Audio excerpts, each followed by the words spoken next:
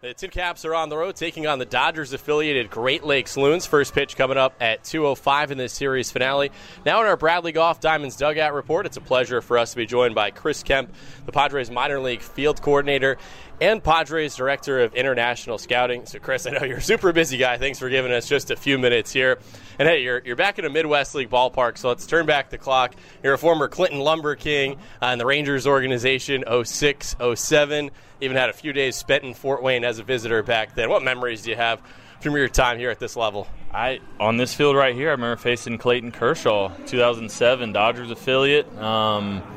Great memories in this league. Loved playing in Clinton. Love the whole league. It's definitely great for development. Speaking of reminiscing, Tin Caps pitching coach Matt Williams is a guy who you know beyond your time here in the Padres organization. Can you tell us the story of how you two guys are friends? Yeah, me and Matt played together in junior college at Spartanburg Methodist. Actually got into coaching together. We went to the Junior College World Series in 2009, and I basically learned how to recruit and get into college coaching through Matt. So pretty awesome experience being together here this week. And now he's helping to guide the young arms here on this Fort Wayne staff. And throughout the system, there's talent at every stop, best farm system in baseball. From your end, how's this season going? From single A all the way up through triple A right now in the big leagues. Yeah, a lot of fun. I was just in Amarillo at that new ballpark, and spending time there, El Paso, Lake Elsinore, and then to get here, just very pleased with all our coaches, all our staff, and just happy to be a part of San Diego right now. A lot of good things going on. For those unfamiliar, can you describe what your role is on a day-to-day basis?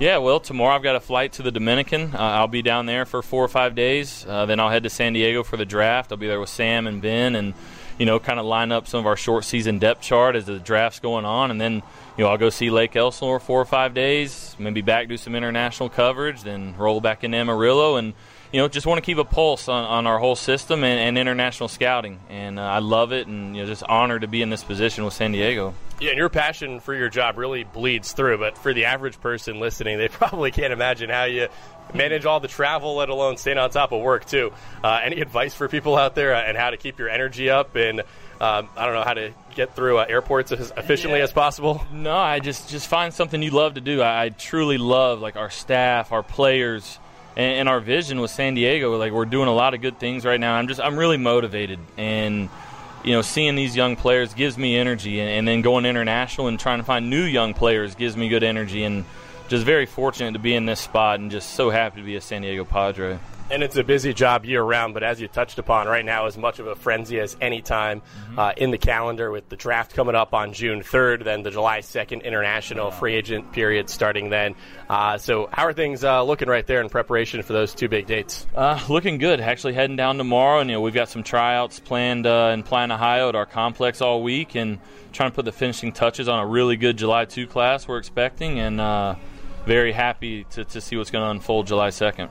Big part of the strength of this Padres farm system is the international talent, and you individually signed for the guys here on this Tin Caps team, and Justin Lopez, Tucupita Marcano, Ramon Perez, Augustin Ruiz. What's it like for you to see these guys at, 13, 14, 15 years old in some cases, like kids, and then now developing into men and really all thriving here? Yeah, no, you have to pinch yourself at times, and even today, I'm so excited to watch Contreras pitch. I remember seeing Contreras throw in Monterrey, Mexico. We got word from a scout that, hey, this new guy showed up throwing 89, 90, and we got on a plane 2 days later, and it was Efrain Contreras. I remember standing in on his bullpen, during his tryout. I wanted to see what his changeup looked like, and just stories like that. I remember going to Justin Lopez's house when he was 15 years old and meeting his family in Venezuela, and seeing Tucupita for the first time, meeting his dad and learning the background of Tucupita and his father's history playing in Venezuela, and then to be here now with them as they're going through this is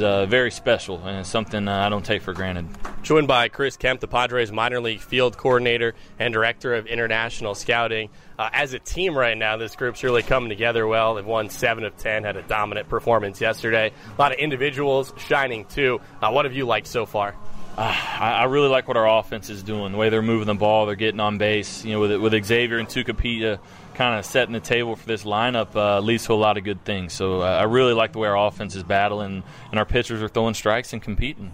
Yeah, and in most lineups, a 19-year-old middle infielder hitting above 300 is probably going to be the marquee story. And Tucupita Marcano, not to take away from what he's doing, but Xavier Edwards leads the league in hitting right now at 369, which is just absurd. What separates him from the average 19-year-old infielder and, for that matter, just player at this level? He's got a very high IQ for hitting. You know, he reads pitchers well. He sees the ball, and he's got a short, efficient swing, and you know, his confidence is really high right now, and it's almost like nobody can get him out. You know, really fun to watch.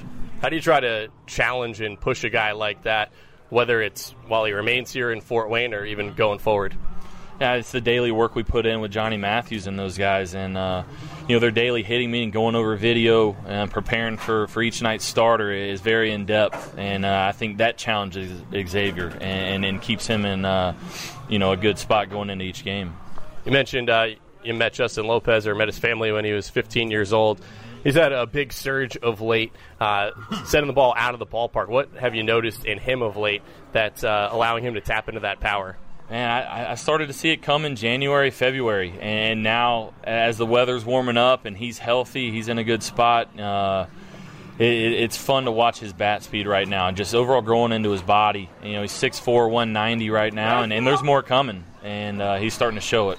How about finally, you got to see a few innings out of Ryan Weathers yesterday. Where do you feel like Ryan's at in his development? Extremely polished. You know, he's a bulldog out there. He's throwing strikes, and you know, I could see Ryan being in San Diego sooner than later in the next couple of years. Very happy with where Weathers is at. Well, Chris, congrats on a job well done so far, and best of luck to you. Keep pushing and bringing a World Series title to Petco Park sooner rather than later. Thanks for your time. Best of luck with the travel and everything around the system. Yes, sir. See you guys soon. Chris Kemp, our guest here on the Hoopie Insurance Services pregame show. Take a timeout, come back with starting lineups and first pitch on ESPN Radio, 1380 and 100.9 FM. Podcasts by Federated Media. Podcasts by Federated Media.